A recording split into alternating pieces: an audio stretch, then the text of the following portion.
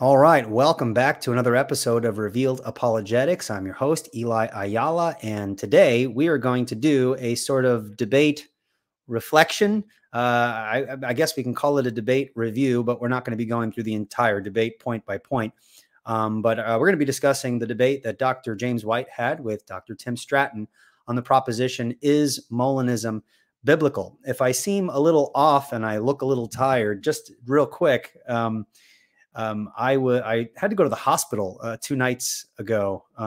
There was a stomach, my kids had a stomach bug, and I think I caught it. And you mix that in with the fact that I was very dehydrated. Apparently, it is frowned upon in the medical field to drink more coffee than one drinks water. So the symptoms of my stomach bug were magnified, and I had to be taken to the hospital, and it was pretty dramatic, but here I am. So I'm feeling much better now, and I'm so happy to have Dr. White with me. I suppose, I don't know, I suppose this might be the last time I'll be able to get him on to talk about this topic. I think I've dragged him into this conversation much longer than probably he wanted to, but before we officially get started, I'd like to just personally and publicly thank Dr. White. I know he's super busy and he's dealing with all sorts of things with a new job as a professor, the work that he does in apologetics. I just very appreciative of the time he's been able to take to answer my questions and to come on and talk about these important issues. So without further ado, let me reintroduce Dr. James White onto Revealed Apologetics. How are you doing, Dr. White? Well, not too bad. I probably started a few brush fires on the dividing line today, but you got to do what you got to do, I guess. And That's right. I did announce to the world that this entire Molinism thing is your fault. And because look, when I don't remember what it was exactly. It was during the lockdown stuff. You contacted me and you said, "Would you come on?" And I've always sort of felt sorry for you. You're just this guy that's just so nice. So would you come on and talk about Molinism? I hadn't talked about Molinism in forever. And it's just like, well, it's not my favorite topic, but, if you insist. And that then led to another thing. And you were actually throwing Tim Stratton stuff out. I didn't even know who Tim Stratton was. I had responded to him once, like in 2015, 2016, something, an article he had written, and had no earthly idea about what had gone on with him after that or anything else. And Sure. Yeah, so there you go. So if folks enjoyed the debate, they can. If they enjoyed it, they can thank you, and if they didn't, they can blame you. Either way it goes, that's fine. I'm passing off all responsibility to everybody else today. It's Well, how I feel. I happily take that responsibility because I'm very much into people having discussions that aren't happening enough. As you know, this topic does cover some interesting and important issues that I think they're good to have. And unfortunately, the internet is just such a crazy place that people sometimes can't take. Two sides coming together and without having this kind of party spirit and arguments in a very ungodly way, I think, on the internet, which is unfortunate. So before we even jump into our main topic, I want to read a scripture real quick that obviously all of us are going to be familiar with. And I think Dr. Stratton quoted the scripture as well, but it's Colossians chapter 4, verses 5 and 6. Okay. And this is my encouragement to those who are watching. I know there are a lot of people watching and will be watching this. And if you're a Christian, I want to encourage you guys with this scripture and keep it on the forefront of your mind when you're engaging in debate and disagreement over these important issues. Colossians 4 verses 5 through 6 says, "Walk in wisdom toward outsiders, making the best use of the time. Let your speech always be gracious, seasoned with salt, so that you may know how you ought to answer each person." Okay. That has a specific context, but I do think that it is relevant to how we interact with brothers and sisters over areas of disagreement. They're important. We should debate them, but make sure we're doing so in a Christ-like manner. So that's my encouragement to the audience. And so without further ado, let's begin our interview. Okay. So Dr. White, just as a general kind of a broad question here, what were your thoughts going into the debate? Just generally speaking, how did you prepare? What were some areas that you thought really needed to be brought out? and then maybe after the debate in a broad sense, how did you think the debate went? And then we'll kind of get into some more specified questions. The only reason that I accepted the invitation, well, it was not. You're going to blame me again? You don't blame me again. I was putting together these trips that I'm doing. They take a lot of work to try to get all these different churches and organizations and stuff like that to where I can drive to all these locations and get it into chronological order. And I had hoped to go over to Louisiana and do a debate there on the subject of Roman Catholicism. That didn't work out. And so I had the invitation from Pastor McClanahan there in Houston, was on the way home. And so it was putting something at the end of a month-long trip, which included a lot of speaking and teaching at Grace Bible Theological Seminary and stuff like that. And so I wouldn't have done it, except that what he said to me was he's willing to have as the thesis statement, is Molinism biblical? And so my desire was to focus upon, or hope that we could focus upon, what it means for something to be biblical. What does that mean? And that's why in my opening statement I said, well, there's that which is derived from Scripture that is biblical, and then there are those that would claim that something outside of Scripture can be biblical because it doesn't necessarily contradict biblical teaching, something along those lines. And of course, that was the perspective I expected Dr. Stratton to present. And so I didn't know what to expect. I didn't know. I knew certain people were going to be showing up. And there was a sort of a posse there. But I would say that though we did not, I don't really have any contacts in Houston. We didn't, as a ministry or something, we didn't put out the word that we need all of our supporters to get to Houston, and nothing like that. I would say the large majority of the folks in the room anyways were on my side. I don't know if you listened to the concluding statements and the applause afterwards, but it was there was a major difference in the audience reaction after Tim finished his closing statement and after I finished mine. And it was such a major difference that I looked over toward him as I was sitting down, and we locked eyes, and he just sort of grinned like, yeah, I know. I see that. So, and then afterwards we walked over together to where they had the greeting stuff set up. They had some nice food for us, things like that. The only thing that bugs me about this kind of thing is they put me right near the food, and then I'm too busy to ever have any. So it's like a wedding. Sort of a torture thing. It's like your the reception at the wedding. Yeah, but you don't get to have anything. And so I just make people wait. And I went over, had some brownie bites and a few things like that. It's like, you know what? If you want to take a picture, I'm gonna have a chocolate chip cookie in my hand. That's the way it is. You know, the older I get, I don't care. You know, I want some food afterwards. So, but what's funny was they set it up to where we never saw each other the rest of the night.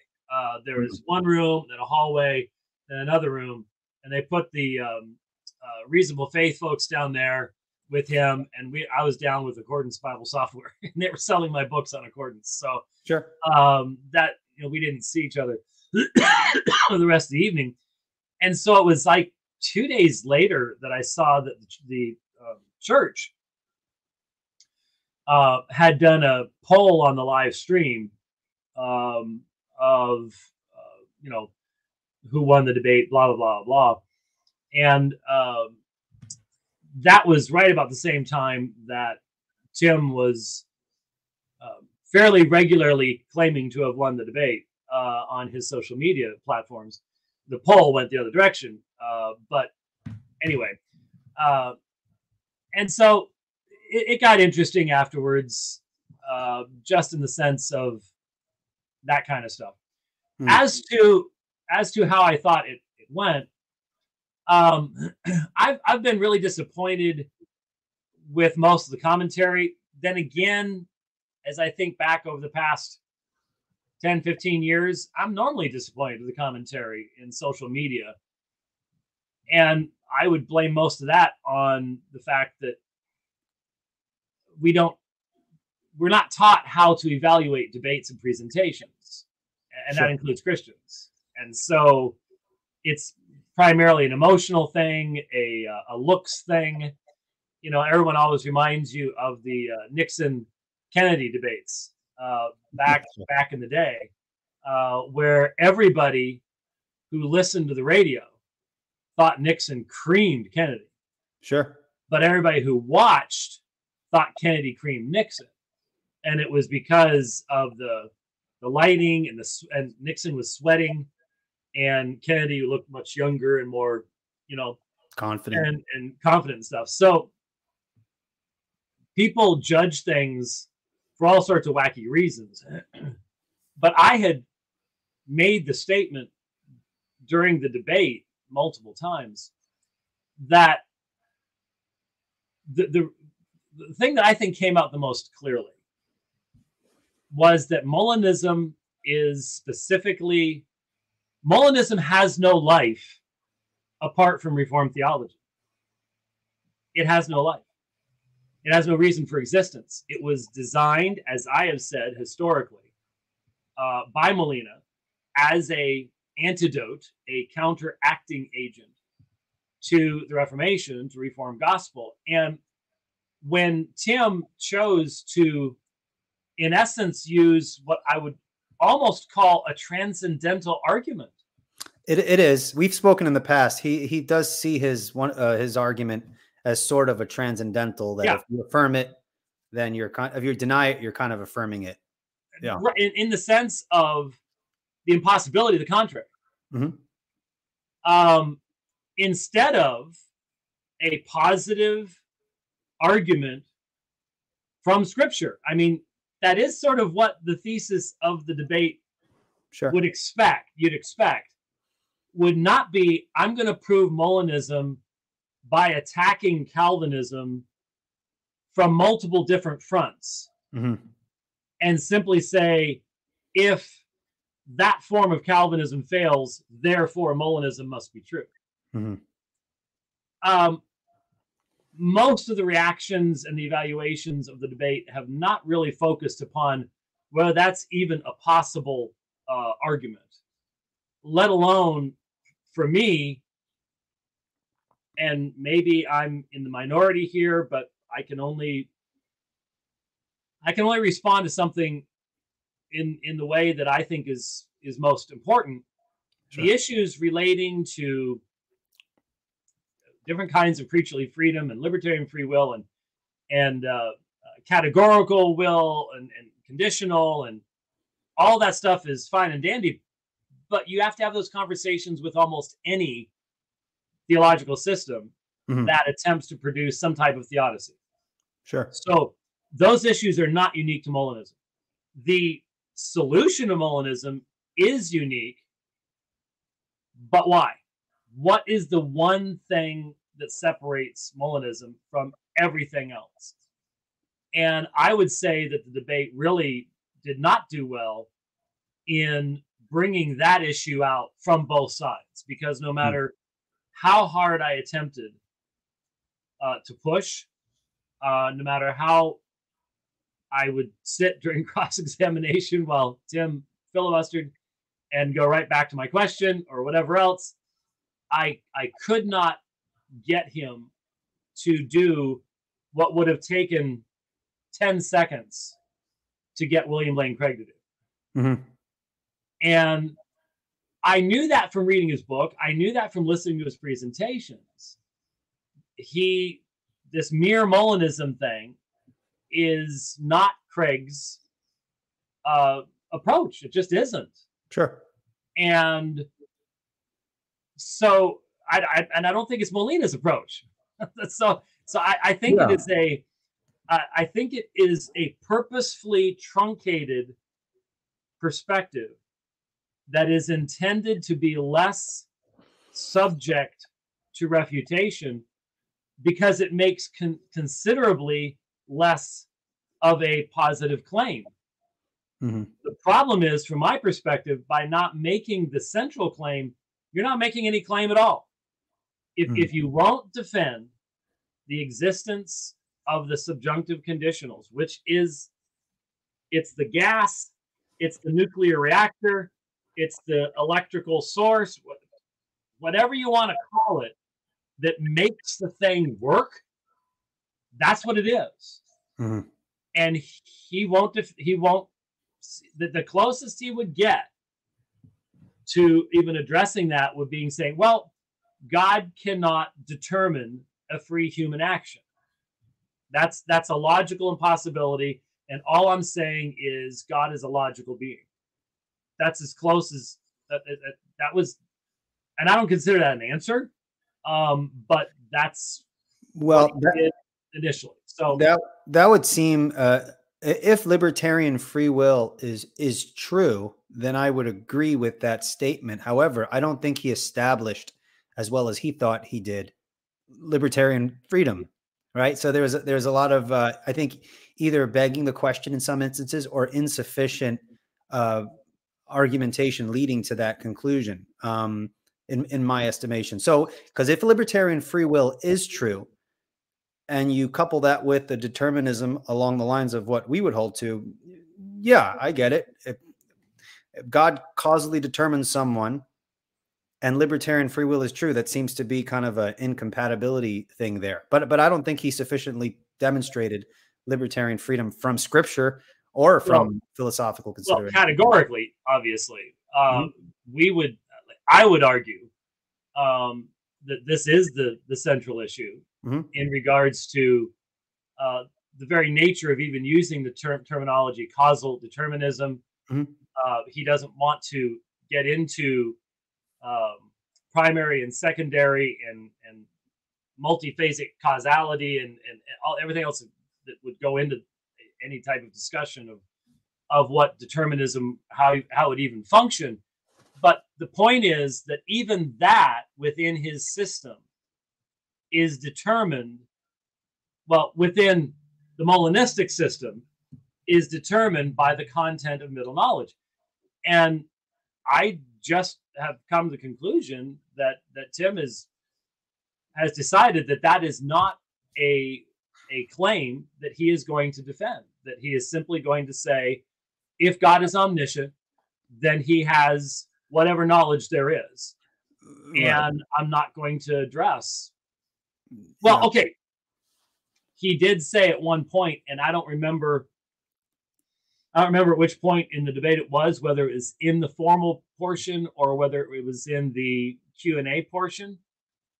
I did remember. Are you talking about when he said that this is where it comes from? It comes from, I think that was during the rebuttal, when he gave his first rebuttal. Yeah. So when he said it comes from God's nature, God's being, I think is what it was. Mm-hmm. And I was like, how does that even function?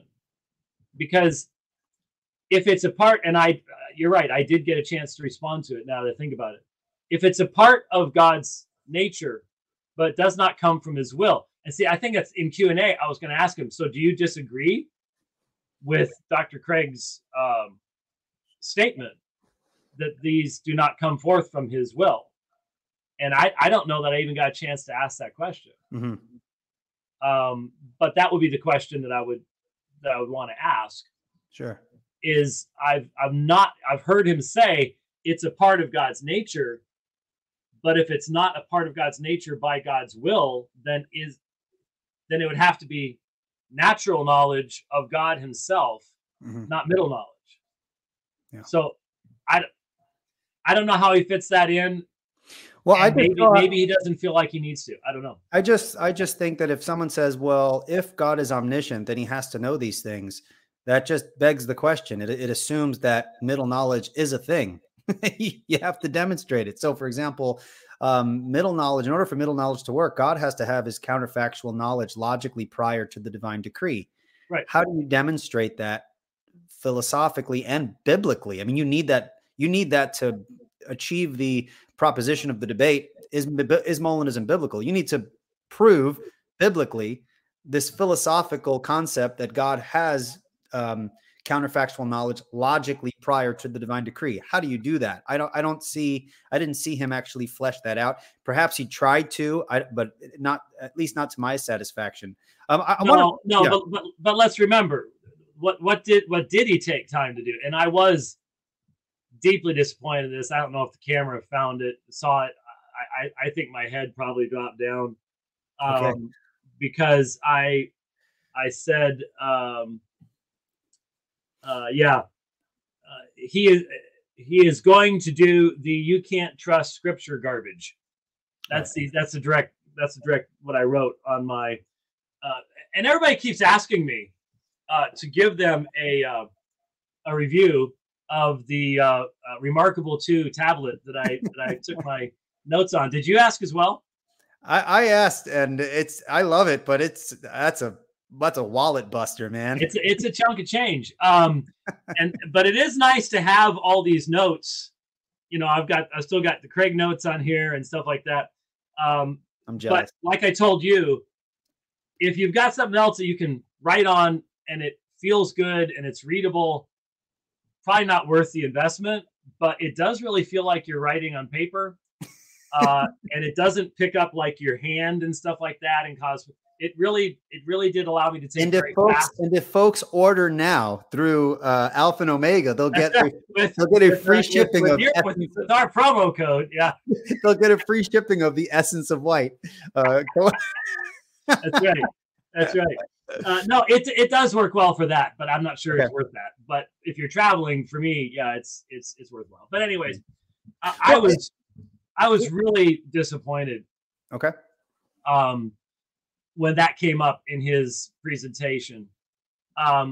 First of all, I really doubt how many, I'll be honest with you, on a simple level of criticism, I'm not sure how many people in the audience were really able to follow his opening statement. I think he has to realize this is a topic that is not in the wheelhouse of the vast majority of Christians. It's counterintuitive. It's highly specialized. It uses specialized terminology.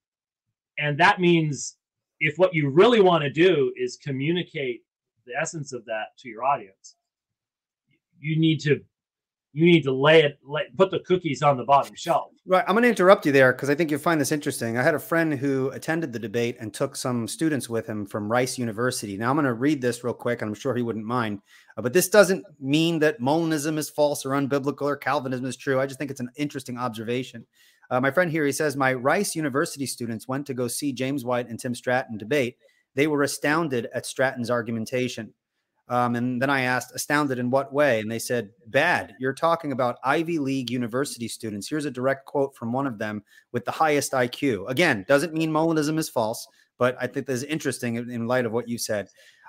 Quote, I still don't know what Molinism is, but I know it's not biblical. That's a direct quote.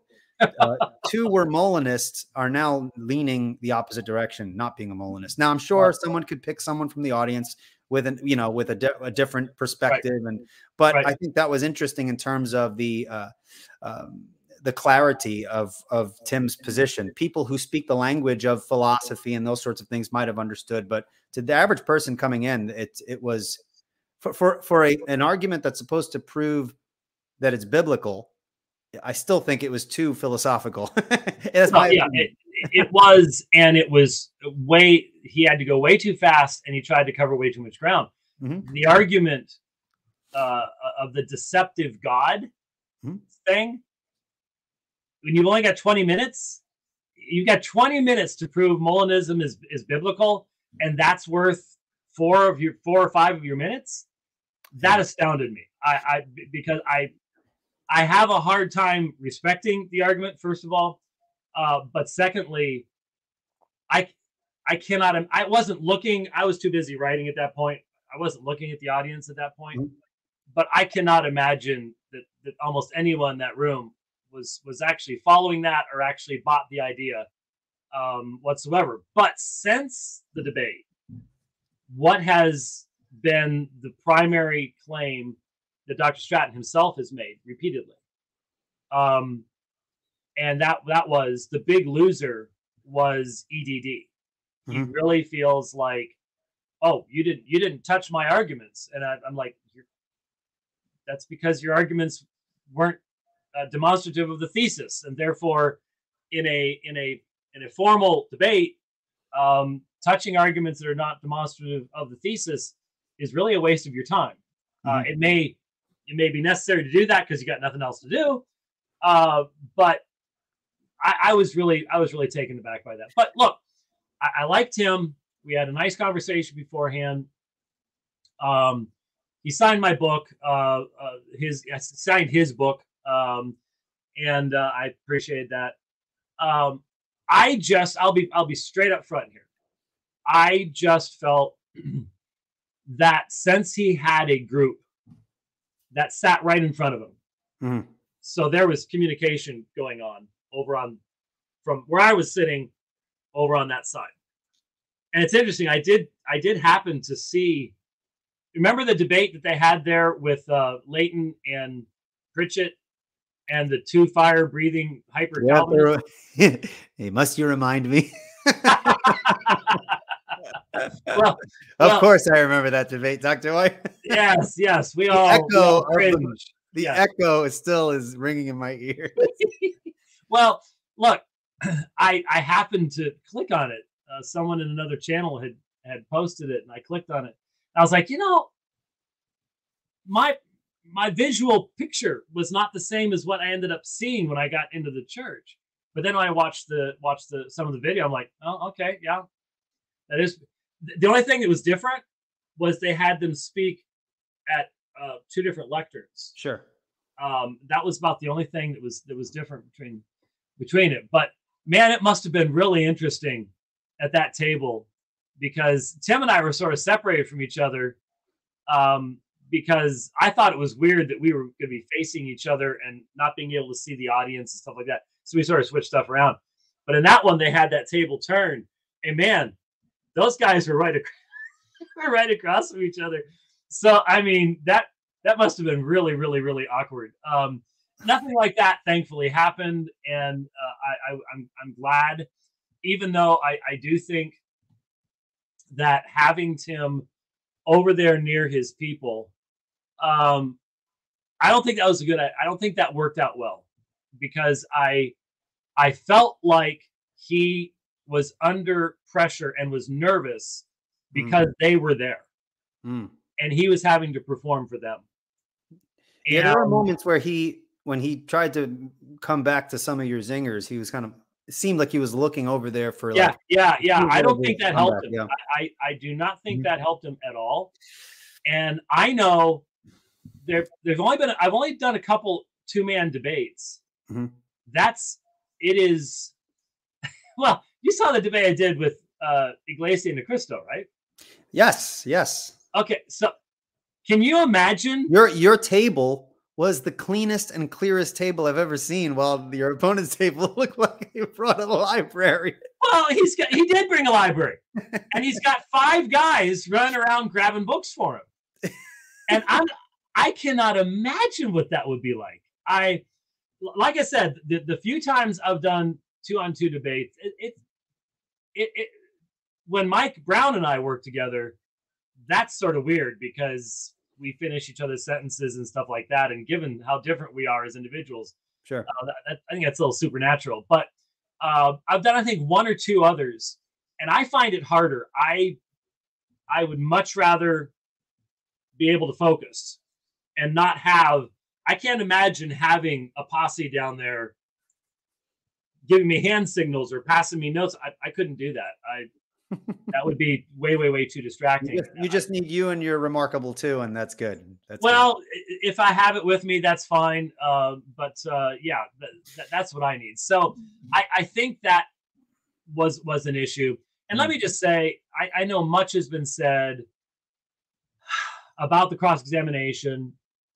I haven't said a lot about it. I made my feelings known about it at the time. I don't know if you saw the clip, but someone did pull it out of the video and made a meme out of it or something. Mm-hmm. But at one point, Tim just decides he's just going to keep on keeping on doing his little presentation while he's supposed to be asking me questions. And so I didn't have this Bible, left that one, but I had my New American Standard. I had one of my Jeffrey Rice rebinds with me. Okay. So I started looking at the guy in the front row, and I'm, hey, how you doing? Yeah, I did hear that. Yeah, and then I picked up my, hey, see the Jeffrey Rice was pretty nice, you know. And it was my way of saying, look, filibuster all you want, but this isn't a cross examination. Sure. And what do you think you're accomplishing here? And so that was a bad thing. I think that it was designed. I think that in debate preparation, the decision was made. Cross-ex is what White knows how to do really well. Mm-hmm. So we need to have our questions prepared. We need to have lengthy setups for them to take as much time as possible. And here are some of the responses that you're going to need to go into and go as long as you can on them. Try to eat up as much time as possible. Because I will tell you, I don't think I'm betraying any confidences here, that he did ask about a week before to take one of the cross-ex periods out and make that audience questions. And we said, no, we'll stick with the cross-ex. Yeah. So well, I like the fact that the cross-examination was very long. In my opinion, I think the cross-examination is the best part of the debate because they're designed for clash. Right. You have right. Well, that's where a debate takes place. If you don't have cross-examination, just watch one guy's video and the other guy's video and the other. That's all you've got. It doesn't. There's no meaningful exchange taking place. But there are supposed to be rules. And doing 2.5 minute setups with all sorts of objectionable stuff that the other guy doesn't believe as the setup of the question is not how you're supposed to do it. Sure. Yeah. My favorite part is when you said, he's like, can I respond to that? And he was like, no. And then you started laughing. It's like, all right. Well, I've had this experience with a lot of people. A lot of people define terms for us as Calvinists because they have an understanding of what Calvinists believe. And that's it. And then they'll use that narrative against the Reformed position. But I want to shift a moment here, if you don't mind. So, I've been following some of the reactions of the debate. Now, granted, you've probably seen a whole lot more than I have. Oh, sure. No, apps for sure. I don't imagine. I'm glad, but I know you were joking, but you're kind of not. I'm glad you said it was my fault because some people think that you're sitting behind your laptop waiting for Tim Stratton or some other Molinist to say something so that you can make a response. Just for the record, anytime that Dr. White in the recent couple of weeks or months has made mention of Molinism, it was probably directly or indirectly because I asked him or bugged him over Twitter. So he has a life, he has a ministry. This is not his main focus. And everybody knew I mentioned I had to drive from Houston back to Phoenix after that. Right. Okay. So you know, that has anyone ever driven across Texas? That's a country. That's not a state. That's very true. And so, you know. But okay, but here's kind of the main thing, okay? And this has been the narrative that's going on. So Dr. White wins on rhetoric points. And I don't think that was insulting. I think people admitted as a debater, you are far more experienced. You know how to navigate the ins and outs of the debate. But those who tend to lean towards Tim's side, yes, he lost on form, but he won on content. So this is what the narrative is. So what I want to do is I want to read to you his two premises and his conclusion. And so we can kind of clear the mist if people can say, well, Dr. White's trying to avoid this, that. In reality, live debates, they're not as clean and nice as we would like. So I don't think anyone was trying to avoid anything per se. You just don't get those clear answers. So what I wanted to do was I wanted to read Tim's argument. It's just 3 simple steps and then ask you which premise do you disagree with? And maybe you can kind of just take a few moments to unpack why you don't think his conclusion logically followed. Because he did, what I did appreciate about Tim's argument is that he did give a deductive argument for his position. So let's look through this. So premise one, if scripture implies both A, humans occasionally possess libertarian freedom, and B, all human activity is predestined before creation, then scripture implies Molinism. Premise two, scripture implies both A and B. Three, therefore scripture implies Molinism. So for folks who aren't aware, this is a deductive argument with that if the premises are true, the conclusion would follow logically and necessarily. The question is, are the premises true, and did Tim sufficiently defend those premises? So which premise there, Dr. White, would you take issue with, or you'd want to expand upon? And I could quickly repeat them for you. Well, that presentation, again, as I pointed out in my opening statement, and no one says, oh, hey, by the way, boy, Tim didn't even try to respond to your points in your opening, because he didn't. I mean, pretty much just left him alone because he just wanted to stick with that. Sure. Because that form of the argument does not even try to assert the existence of what makes Molinism work. So first thing, again, that's being ignored. So where does that, how then does he prove his point from that? Well, first he has, what was the phraseology? If there is ever an instance of, or yeah. So let me read it. Let me read the first premise to you, and then you can kind of continue on. So premise one, if scripture implies both A, humans occasionally possess libertarian freedom, and B, all human activity is predestined before creation, then scripture implies Molinism. So there's how you get, so how would it imply Molinism? Only if you've established the counterfactuals, because that's what it's saying is scripture is implying the existence of, and I just sort of like the subjunctive conditional thing, counterfactual thing.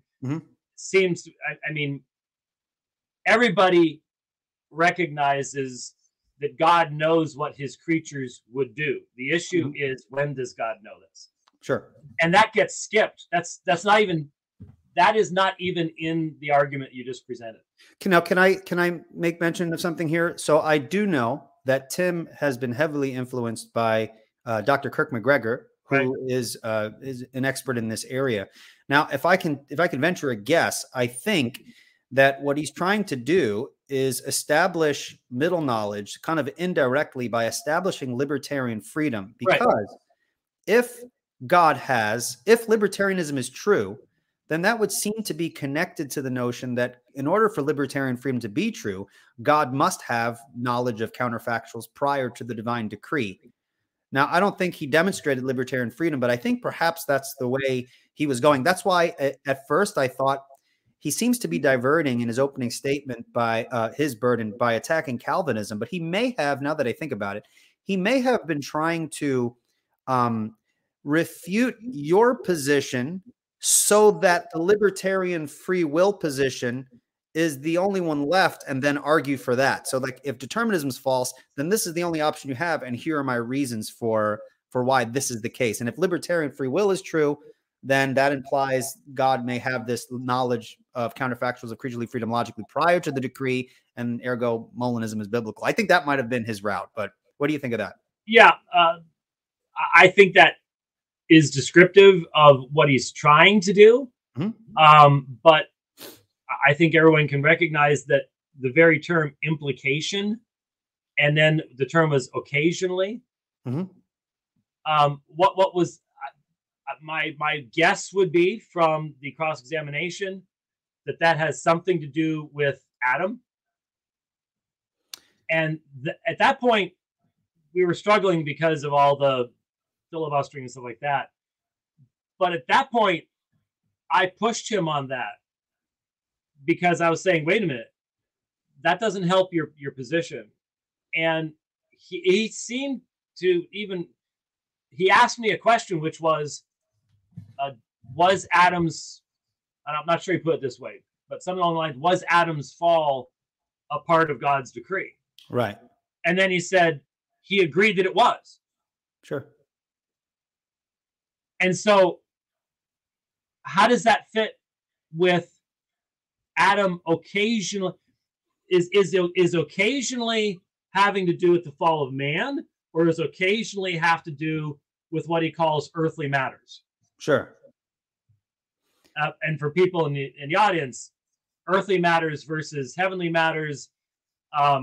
Whether you go to McDonald's or Burger King for lunch one day is an earthly matter. It doesn't matter in the long run, et cetera, et cetera. Versus heavenly matters being salvation or things that end up impacting the very timeline and things like that. Most of us would argue that everything impacts the timeline. Everything is related to everything else. And so, to the color of the tie that you wear one day or something like that. I've used a lot of illustrations about that, but thou sort of depend also on what he means by occasional. Okay.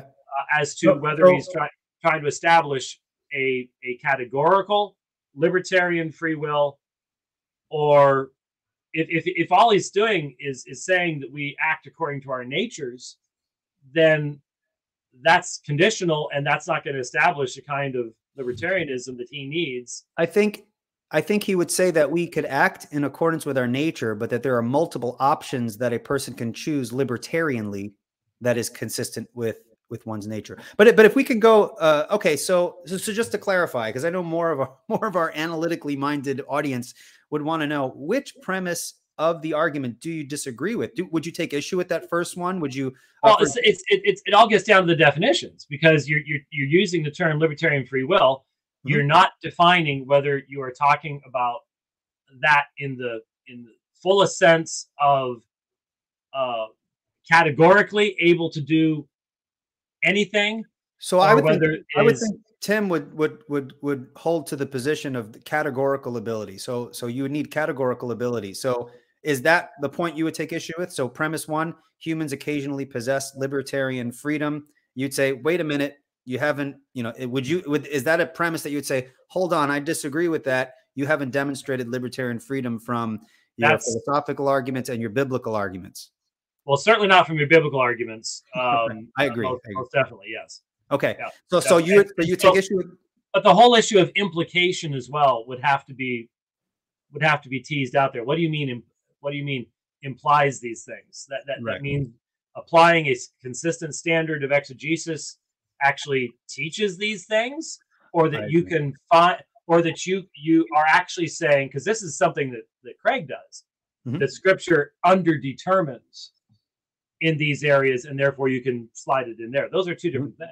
So I would agree with that. So if Scripture implies both humans occasionally possess libertarian freedom, I would take issue with his attempted defense of libertarian freedom, both philosophically and scripturally. Right. And I think Scripture implies needs to be teased out more. So you would say you would disagree and take issue with premise one, not that you would disagree with the validity of like the logical form. So if we were to grant 1 and 2, the conclusion would follow. You just don't grant that he sufficiently defended premise 1. The details are all in the definitions. Yes, they're all in the definitions. Even when that proposition refers to God's decree, we've got a lot of questions to ask at that point. What do you mean by that? Because we can go into all sorts of texts where that decree included the desires of hearts and the whole 9 yards, not passively taking in some counterfactuals, but actually positively producing these things. And so that's what I would like to have seen us get into, but that would also be absolutely death for the other side. So I can see why we didn't get into it. Okay. So so his arguments really were supposed to be, I was surprised. I had spoken to Tim. I love you, Tim. I had I mean, I've been speaking to you. I was speaking to Tim, and I get it. Tim is, I mean, he loves apologetics. He loves, yeah. I mean, I if I were Tim and I were debating you, I'd have my whole family, everyone and their uncle there. It'd be, it's kind of a big event for me personally. So I understand. He got excited. Okay, that's fine. I get it. But I did tell Tim, okay, Tim is a bridge builder. This is why he has mere Molinism. He's kind of he's just trying to kind of include as many people as he wants. Okay, I said, Tim, if you're going to speak to the Calvinist, the exegetically minded Calvinist, this is why I think a lot of Calvinists very much resonate with how you defend Reformed theology, because especially with your debate on Romans 9 with Leighton Flowers, you literally just walked through the text and could hold your hand and walk through the text, and I'm like, yay! Right. He walks through the text. If you're going to speak to the Calvinist, you need to walk through the text, right? Do what he does. I'm saying, if I'm debating James White, I would exegete, and then I would bring in some of those other considerations that are important as well. And it was unfortunate that, I mean, I even told Tim, I hope you lose. I was like, I'm not going for you, but if I were on your side, here's what I would do. And he just didn't do it. Now, that being said, he did bring up some scripture, which I'd like, some folks thought that you didn't address adequately. I think generally speaking, you did fine, but I get it. Some people are like, well, I want him to unpack that. So this is a scripture that comes up all the time, and that is Deuteronomy chapter 30, verses 10 through 20. And I just want to 10 through 20. Here we go. Okay. Let's see here. I got a highlight there. So I want to read it for context, and I do apologize. It's lengthy, but I want to read it so that people can get it in their mind, and then you could interact with it, because this is a big deal for a lot of people. Deuteronomy 30, verses 10 through 20. When you obey the voice of the Lord your God to keep his commandments and his statutes that are written in this book of the law, when you turn to the Lord your God with all your heart and with all your soul, for this commandment that I command you today is not too hard for you, neither is it far off. It is not in heaven, that you should say, who will ascend to heaven for us and bring it to us, that we may hear it and do it? Neither is it beyond the sea, that you should say, who will go over the sea for us and bring it to us, that we may hear it and do it? But the word is very near to you. It is in your mouth and in your heart, so that you can do it. See, I have set before you today life and death, and evil. If you obey the commandments of the Lord your God that I command you today, by loving the Lord your God, by walking in his ways, and by keeping his commandments and his statutes and his rule, then you shall live and multiply, and the Lord your God will bless you in the land that you are entering to take possession of. Now, this was used as libertarian freedom. Look, they were able to do it. It's not even hard. How would you interact with that? I mean, he didn't exegete the passage. He simply read it and kind of added some of his thoughts there. But how would you respond to the libertarian free willer that this, not so fast, Mr. Free Willer, this doesn't demonstrate what you're trying to demonstrate? Well, these are certainly words that to a regenerate heart are very encouraging and speak life. And to a heart that has a love for God's law and a love for God, these things would make perfect sense. But what's amazing to me, has no one read Deuteronomy 28 and 29, which comes right before it? The blessings and the cursings that are then repeated by the prophets over and over again. Chapter 30, after the blessings and the cursings, is a exhortation that was ignored by the vast majority of Israelites, except for, in the words of the Greek Septuagint, the lima, the remnant. It is that remnant that found in these words guidance and light. It was that remnant that found in these, it was the 7,000 that didn't bow the knee to Baal in the days of Elijah, that suffered through the famine and the drought. They would find these words to speak to them. But for the vast majority of those who fell in the wilderness, the vast majority of those who engaged in the rebellion against God, and either didn't enter into the promised land, or once they were in the promised land, brought the judgment of God upon Israel and then upon Judah as well. They did not hear these words. Because why? Because they had hearts of stone. And they needed to have those hearts of stone taken out and given hearts of flesh. And so it's just a matter of taking the entire testimony of the Old Testament scriptures. I don't even like calling Old Testament scriptures, the Hebrew scriptures, as to the nature of man. And so to take one thing like this and then skip over your valley of dry bones. What's a valley of dry bones supposed to do? What does it need? Until there is that supernatural enlivenment, that giving of life, words like this to the heart that is in rebellion against God. How does any of this actually bring about a change of character? You have to love God, and a heart of stone doesn't love God. And so it's really a matter of recognizing the one thing that Molinists will not hear that we say: God ordains the ends and the means. Sure. This is a means. This is a means text whereby God instructs those that he has been gracious to and given them a heart of flesh. These become words of life. But you simply have to read the rest of the Old Testament text to see how many times the people rebelled and rebelled and rebelled, no matter how often God delivered them and God showed mercy to them.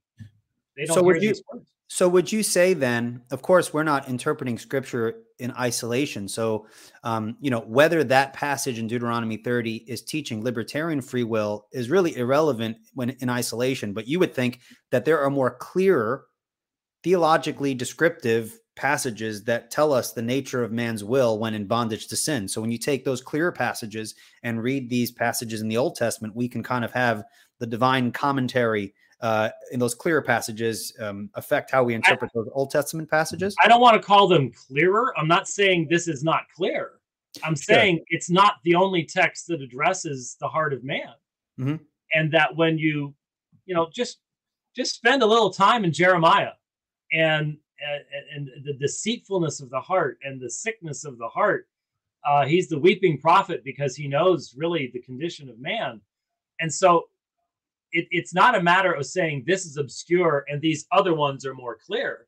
These other ones tell us specific things about our hearts and our rebellion against God that determine who it is even going to be able to hear these words. I mean, can we all be honest that, for example, in the Gospel of John, seeing and hearing, John chapter 9, the ones who could see, couldn't see. The one who couldn't see, could see. Why don't you hear the words that I'm speaking to you? John chapter 8, because you don't belong to God. This is terminology that's used across Scripture.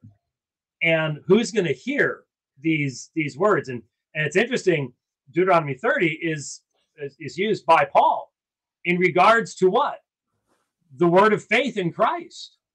And God's the one that has to, by the Spirit, by what power do we say, Jesus Kurios, Jesus is Lord? Sure. By the Spirit of God. So, I mean, even Paul finds in this text that very same concept. So, and I think, too, in order for Dr. Stratton to use that verse in favor of libertarianism, which implies that categorical ability, even just reading that passage, you don't get the categorical ability, right? That all things being completely and metaphysically equal, the person could choose other than what they do. Even if the warnings are right there. Look at verse 17. But if your heart turns away and you will not obey, but are drawn away and worship of the gods, serve them, I declare to you that you shall surely perish. It is the continuation of the blessings and cursings that just came, that are part of the law as well. But even all that aside, just that passage itself, you don't get categorical. Even if categorical ability were true, that verse is not those verses aren't enough to demonstrate it, which I think is the weakness of his position, trying to demonstrate Molinism being biblical. Any passage that he's going to use implies freedom, but it doesn't imply this categorical freedom necessarily. And that's what he needs to establish, I think, which leads me to the next passage. And it's a much shorter one. 1 Corinthians chapter 10, verse 13. I remember Dr. Guillaume Bignon. By the way, Guillaume wasn't so happy when you mispronounced his name, but it's okay. He forgives you. I did. I think he called him Guillaume Villon, if I remember correctly. Well, okay. It's all right. It was in the heat of the moment. He's totally not upset. No, it's French. There is no correct way of pronouncing French. Look, you don't even. The French have no grounds for ever complaining because they don't pronounce 70% of the letters in their words. Okay, so that's just it's what that's close enough. It's oh my goodness! All right, oh, you're making me. That's laugh. why I like German. You know how to pronounce a German person's name. You read every letter. That's right. That's right. See, look, you threw me off my game, man. See, I remember when Tim says, "Hey, you throw me off too." You threw me off. I don't know what question I was going to ask. You're asking about 1 Corinthians 10:13 again. Yes. So when I had Guillaume Bignon on, someone brought this up. That's what I said. What do you mean you're pronouncing it right and I'm pronouncing it wrong? Hey, I've messed up his name so much that now it's impossible for me to get it wrong. So it's Guillaume Bignon. If you want to sound really French, Bignon, you got to get the nasal. Someone brought this passage up and they said, look, this passage teaches the categorical ability. And he whispers into his microphone. He says, no, it doesn't. Yes. Again, because even though it looks like it might, you're dealing with a very subtle philosophical distinctions, and you can't just drag that from an independent text. And so 1 Corinthians doesn't necessarily teach a conditional or categorical. I mean, that we can't read either of our philosophical categories into that. We need to let the scripture stand at that point. You don't get to use it as a proof text, in my opinion. But I did address this during the debate. I believe you did, but for the sake of people who think you didn't, why don't you unpack it for us? We're trying to make everybody happy, Dr. Actually, White. Unless I'm misremembering, and it's possible that I'm thinking of preparation and not the actual debate, I recall looking at this and giving the context, and the fact, and going all the way back to the fact that this is or I may have done it on the dividing line. Okay, so maybe, I don't know, because I know that I've also done it. I preemptively addressed it, I think, on the dividing line as well. So maybe that's when it was. Okay. But this is again talking about God's dealings with his people, and the fact that this is an example for us. So nevertheless, with most of them, God was not well pleased. They were laid low in the wilderness. These things happened as examples for us, that we should not crave evil things as they also craved. Do not be idolaters, etc., etc. Let us not act in immorality. Let us not try the Lord, nor grumble. These are all he's going through all the various sins of the people of Israel. Now, these things happen to them as an example, and they are written for our instructions, upon whom the ends of the ages have come. Therefore, let him who thinks he stands take heed lest he fall. So all of this is very, very practical exhortation again. And this is why I repeat what I said before. We believe God ordains the ends and the means. Preaching and exhortation is part of the means that God has ordained for the salvation of his people and for the sanctification of his people and the edification of his people and everything else. And so that's what we have here. And so this has a context: no temptation has overtaken you, but such as is common to man. So what temptation? All these things that came before. So the people of Israel faced all these things before. They failed. They've given us our example. Don't be like them. God is faithful, who will not allow you to be tempted beyond what you are able, but with the temptation will provide the way of escape that you may be able to endure it. So when you face temptations, don't be like the people of Israel. What was the I like asking people this question because they almost never know. What was the saying, the proverb that God hated in both Jeremiah and Ezekiel? I'll ask you. Oh, great. I was at the hospital 2 days ago. I'm not in a condition to answer theological questions. love it. Okay, well, I just drove home from Texas. What do you want? No. Hey, this is the show where I get to put you on the spot and sit comfortably in my chair. Right. Okay. All right. And when are you coming on the dividing line? Next time on Radio Free Geneva, Eli Ayala exposed. That's right. Yeah. No, it was the proverb that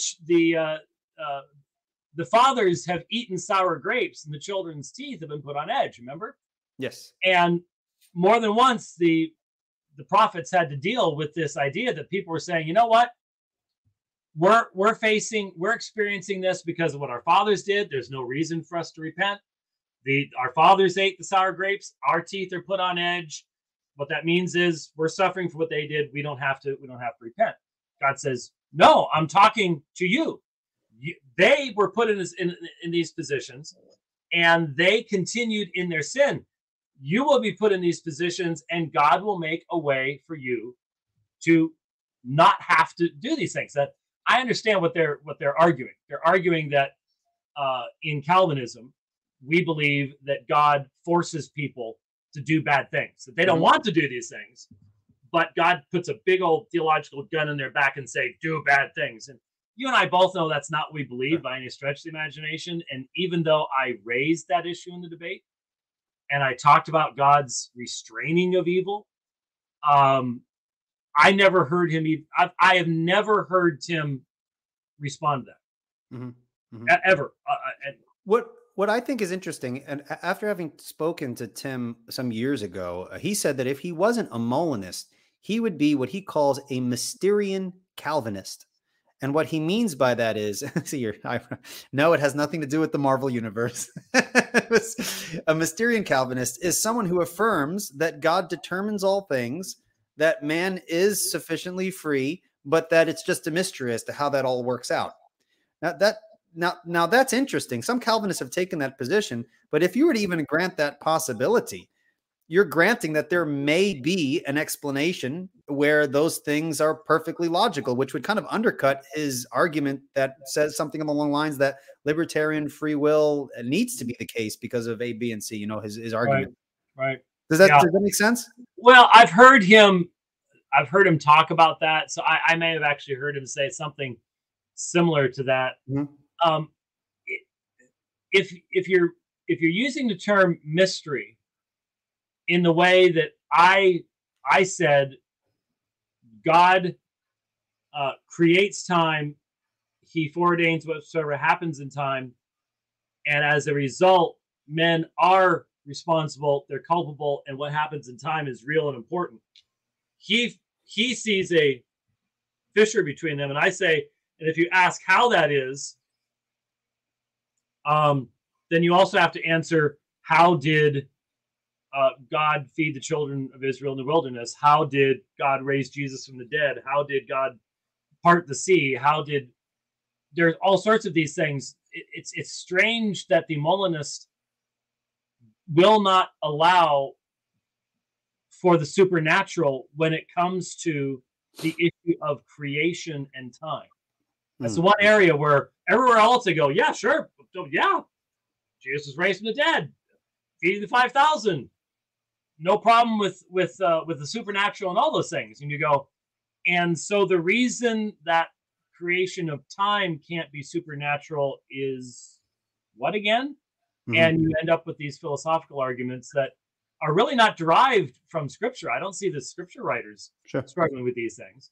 Now, okay, what I found interesting, and maybe you can unpack this. I know you did discuss it a little bit in the debate, but his and this is the bridge builder aspect of Tim. He tried to use the London Baptist Confession. Your confession. Was that a bridge building, or the other guy's stuff against him? It's bridge build. It could be both, right? So it's bridge building in the sense that he's trying to find a point of contact with you so that you could see his position. Now, I think a guy that I'm fencing with tries to find a point of contact with me too. It's the end of his sword in my chest. So okay, I'm trying to be nice. All right, fine. A devious and nefarious strategy that he would use against. I'll buy that one. Okay. All right. His strategy to use the London Baptist Confession to almost suggest that the type of freedom that he was talking about is affirmed to some degree in the London Baptist Confession. And so from the kind of the chatter that was going on after the debate, a lot of people seem to have issue with your use of creaturely freedom and what Tim was defining as libertarian freedom. So for clarification, can you define for us what you meant and be very as specific as you can? Because I know a lot of people nitpick on the words and, well, he didn't say this and he didn't say that. What do you mean specifically by creaturely freedom, and how is that different than Tim's definition of libertarianism? Well, the framers of the London Baptist Confession and myself put the statement that God foreordains whatsoever comes to pass before any of the other statements. Now, they immediately said, and this establishes, man's will, doesn't violate all these types of things, but they started there. And this is where I struggle to follow some of the argumentation on the subject of Molinism, and just don't find it to be my bailiwick and the strongest argument against these things. Mm-hmm. And that is, I feel that once we enter into making the creature the center of the answer, we've lost the ground. In other words, that's why and some people would fault me this. Fine, that's fine. If other people want to approach this from other perspectives, leave it to them. But the reason that I focus upon the subjunctive conditionals, counterfactuals, and everything else is because I see that as being the most direct assault upon the role of God in this subject. When we're talking about creatures, Adam versus fallen Adam, and have to find out where someone is on the subject of original sin, and everybody's all over the planet on that anymore, and what they mean by depravity and what they mean by fallenness, and I just don't see it. You end up able to really get anywhere. And so when I say creaturely freedom, the reason I'm using creaturely is to distinguish man from God. God has a freedom that mankind does not. And the realm of man's freedom is not autonomy. It's in the realm of creation. He is God's creature. And therefore, what happens in time, this is, first of all, it's all we're held accountable for. We can't know the divine decree. We can't be held accountable to it. And the scriptures do not say that we ever are. God gives us his revelation of his will, his prescriptive will. That's what we're held accountable for. And so my use of the term creaturely freedom is to emphasize the fact that it is the freedom of a creature in time that God himself has created and ordered. And this takes us back to where you got me in trouble originally before. And that was when you asked me a question when I was on with you 2020, whenever that was, during lockdown, whenever, I think it was like this November, December, somewhere around. Okay. And I found out later by listening to later podcasts when you had Tim on that you were asking his questions. Mm-hmm. And I've never heard his questions. I don't read his stuff. I've had to read all his stuff because of you. Okay. So, I'm so sorry. My answer that you didn't find helpful and he didn't even understand comes back to this issue again. Mm-hmm. And when he started talking about Christmas, had nothing to do with Christmas.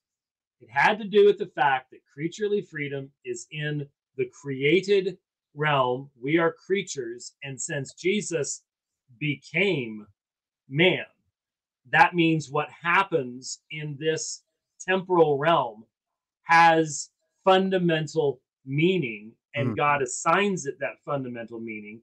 And in fact, it is the very place where God has chosen to demonstrate his glory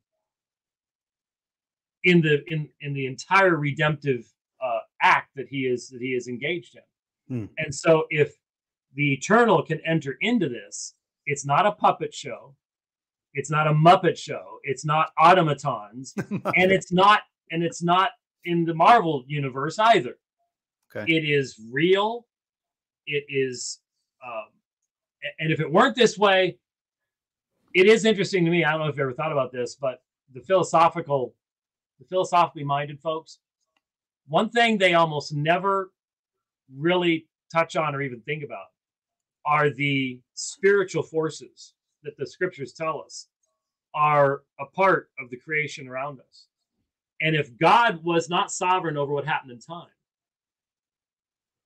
we would be slaves to those spiritual forces.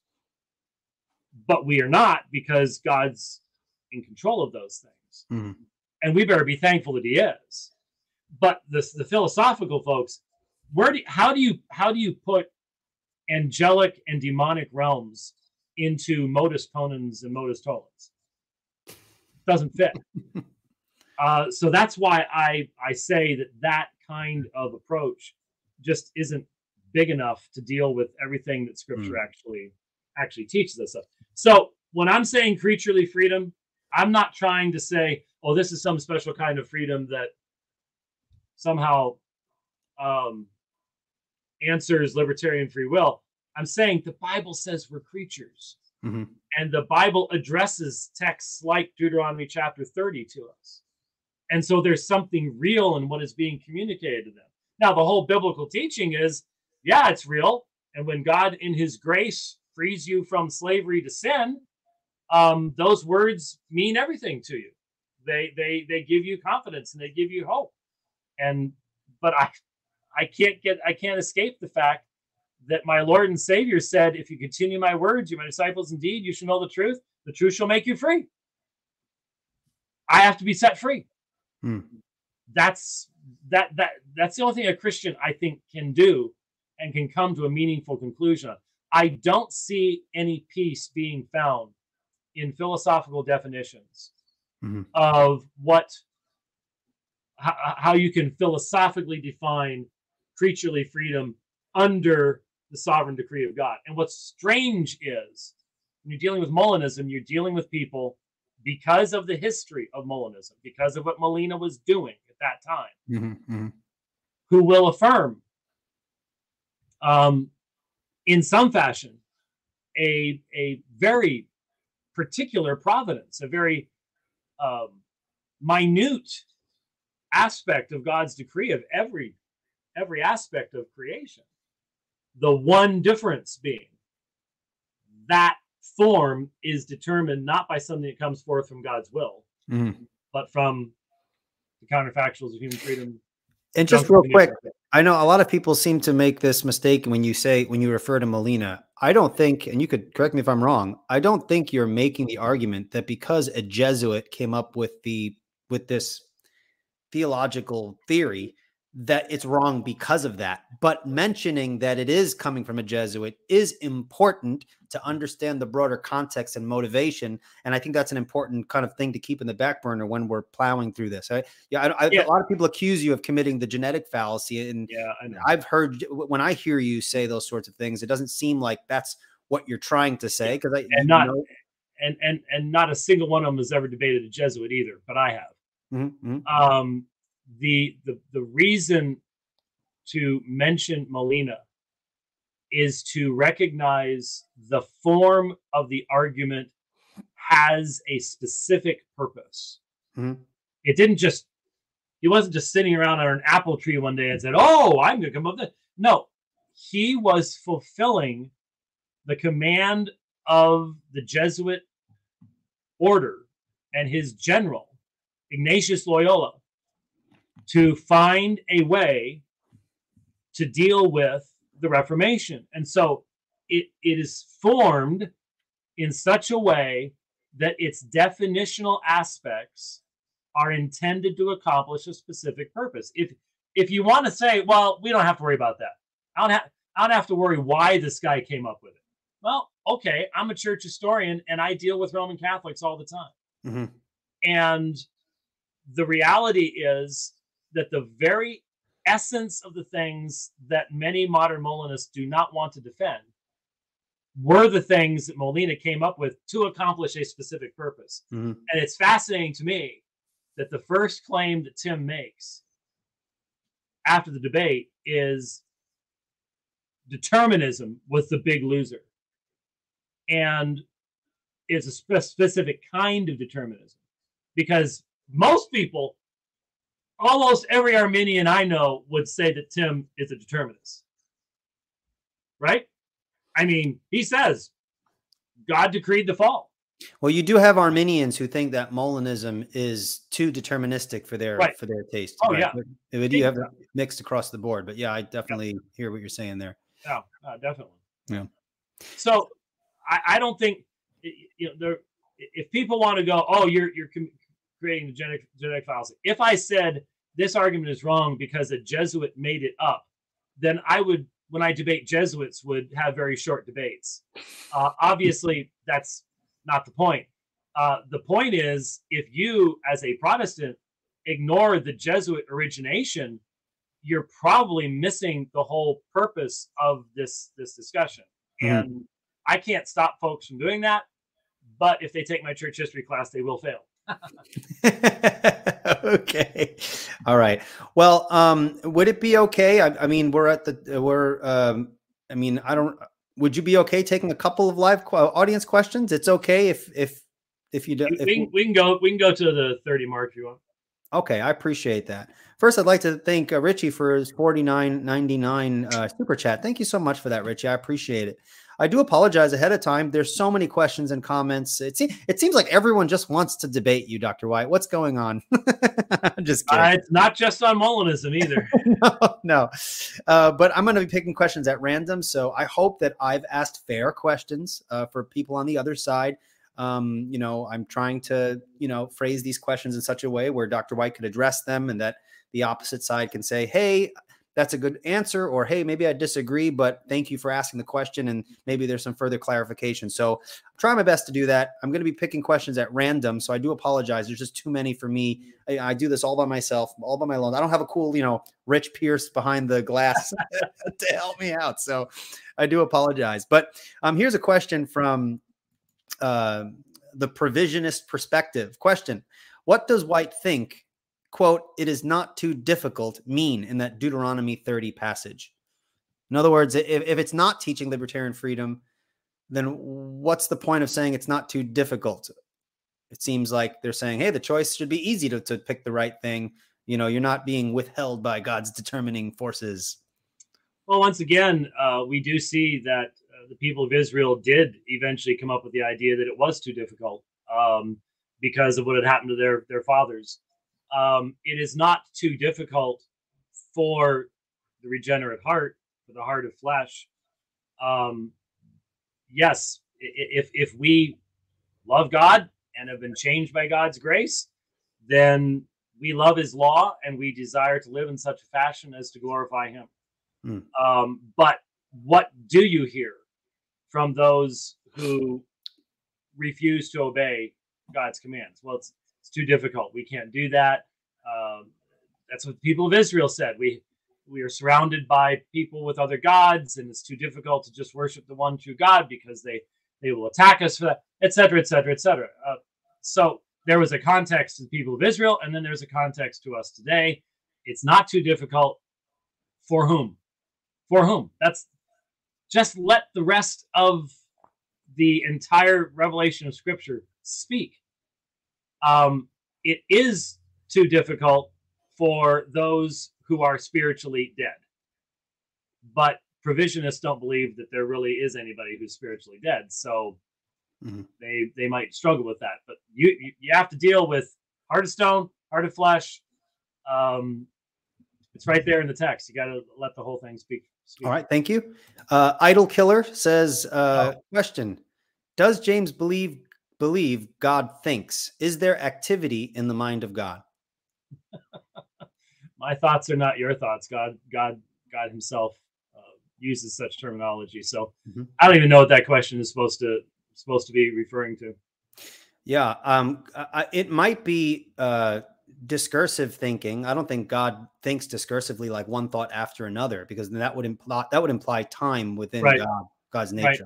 I suppose, but the fact is, God calls us to think His thoughts after Him. He refers to, and it's all in the creaturely realm. So you have to recognize that God, as Calvin says, babbles to us as to children, and so He speaks in that fashion to us in that way.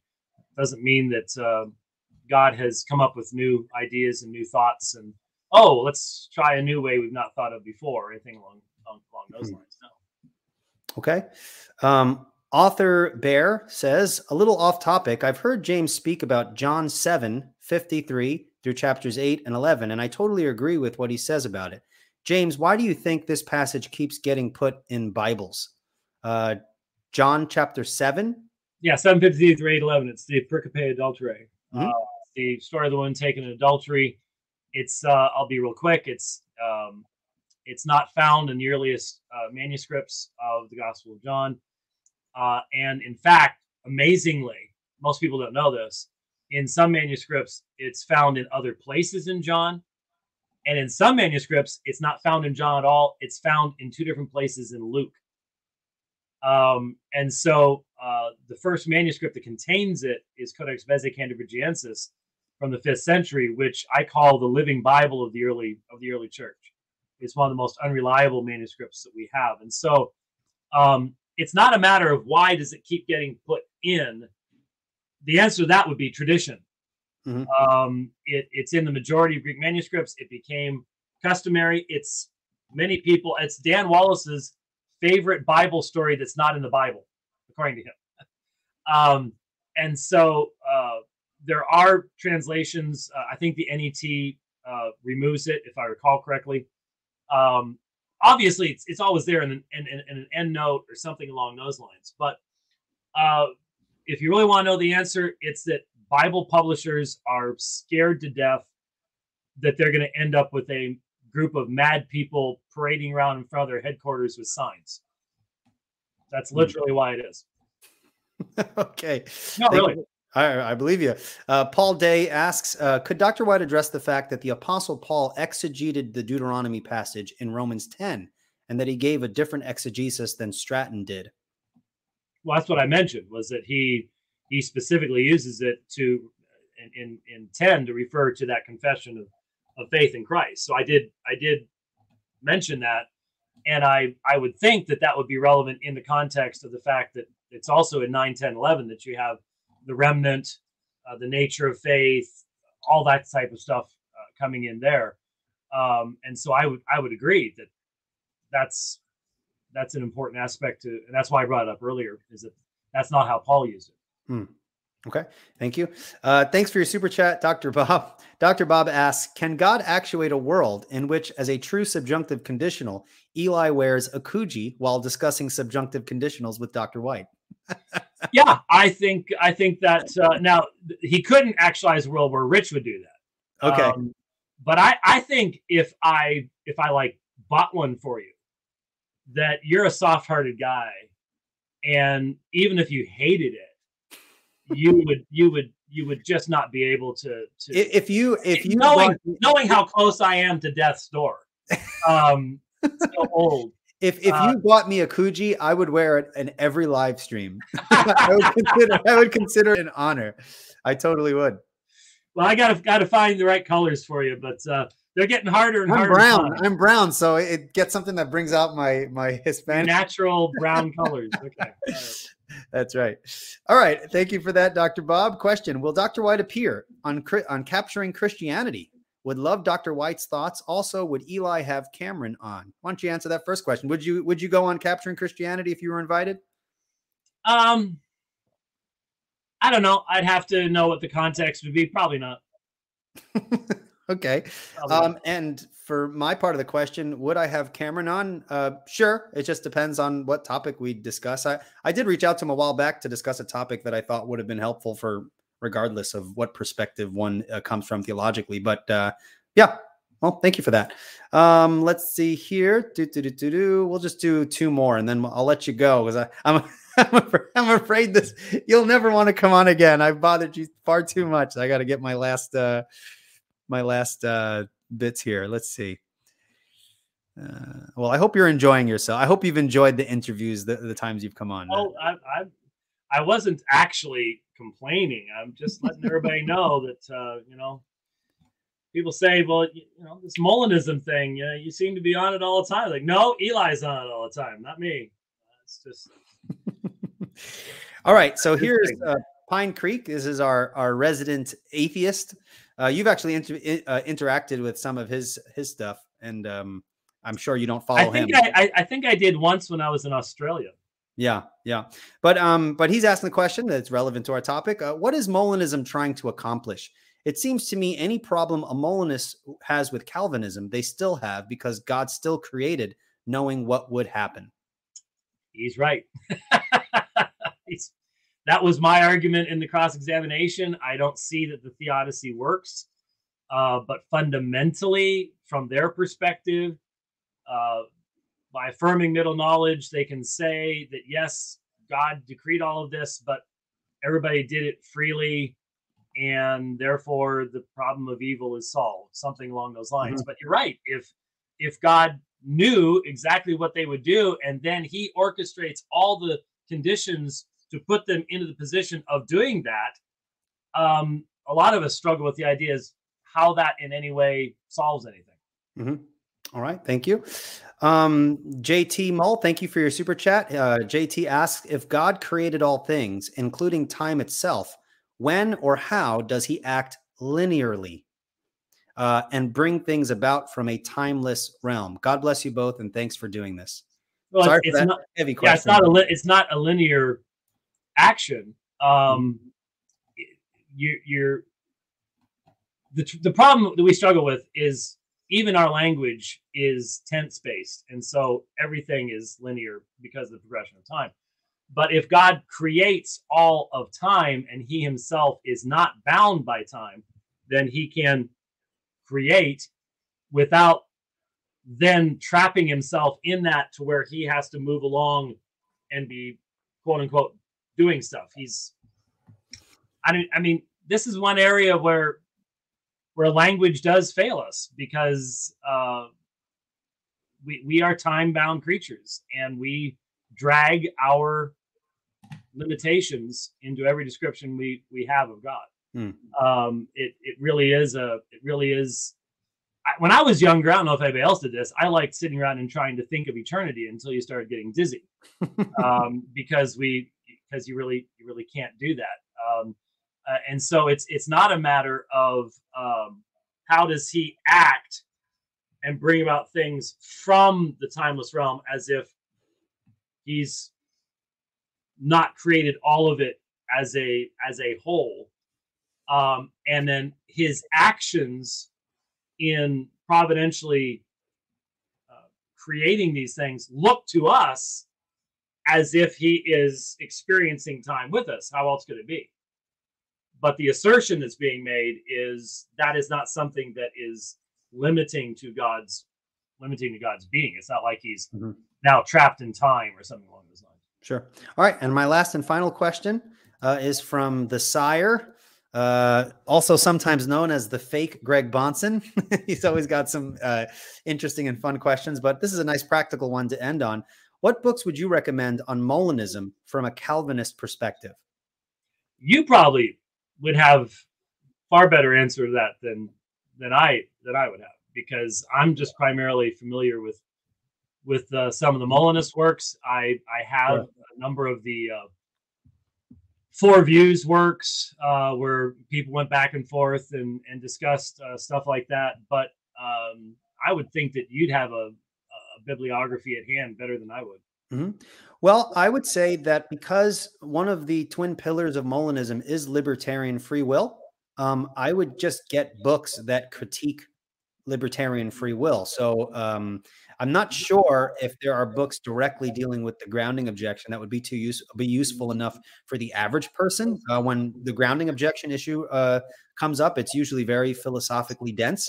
But if you want to take a look at books that critique libertarian free will, I would look into Guillaume Bignon's work. There's also that's how I pronounced it. That's right. That's right.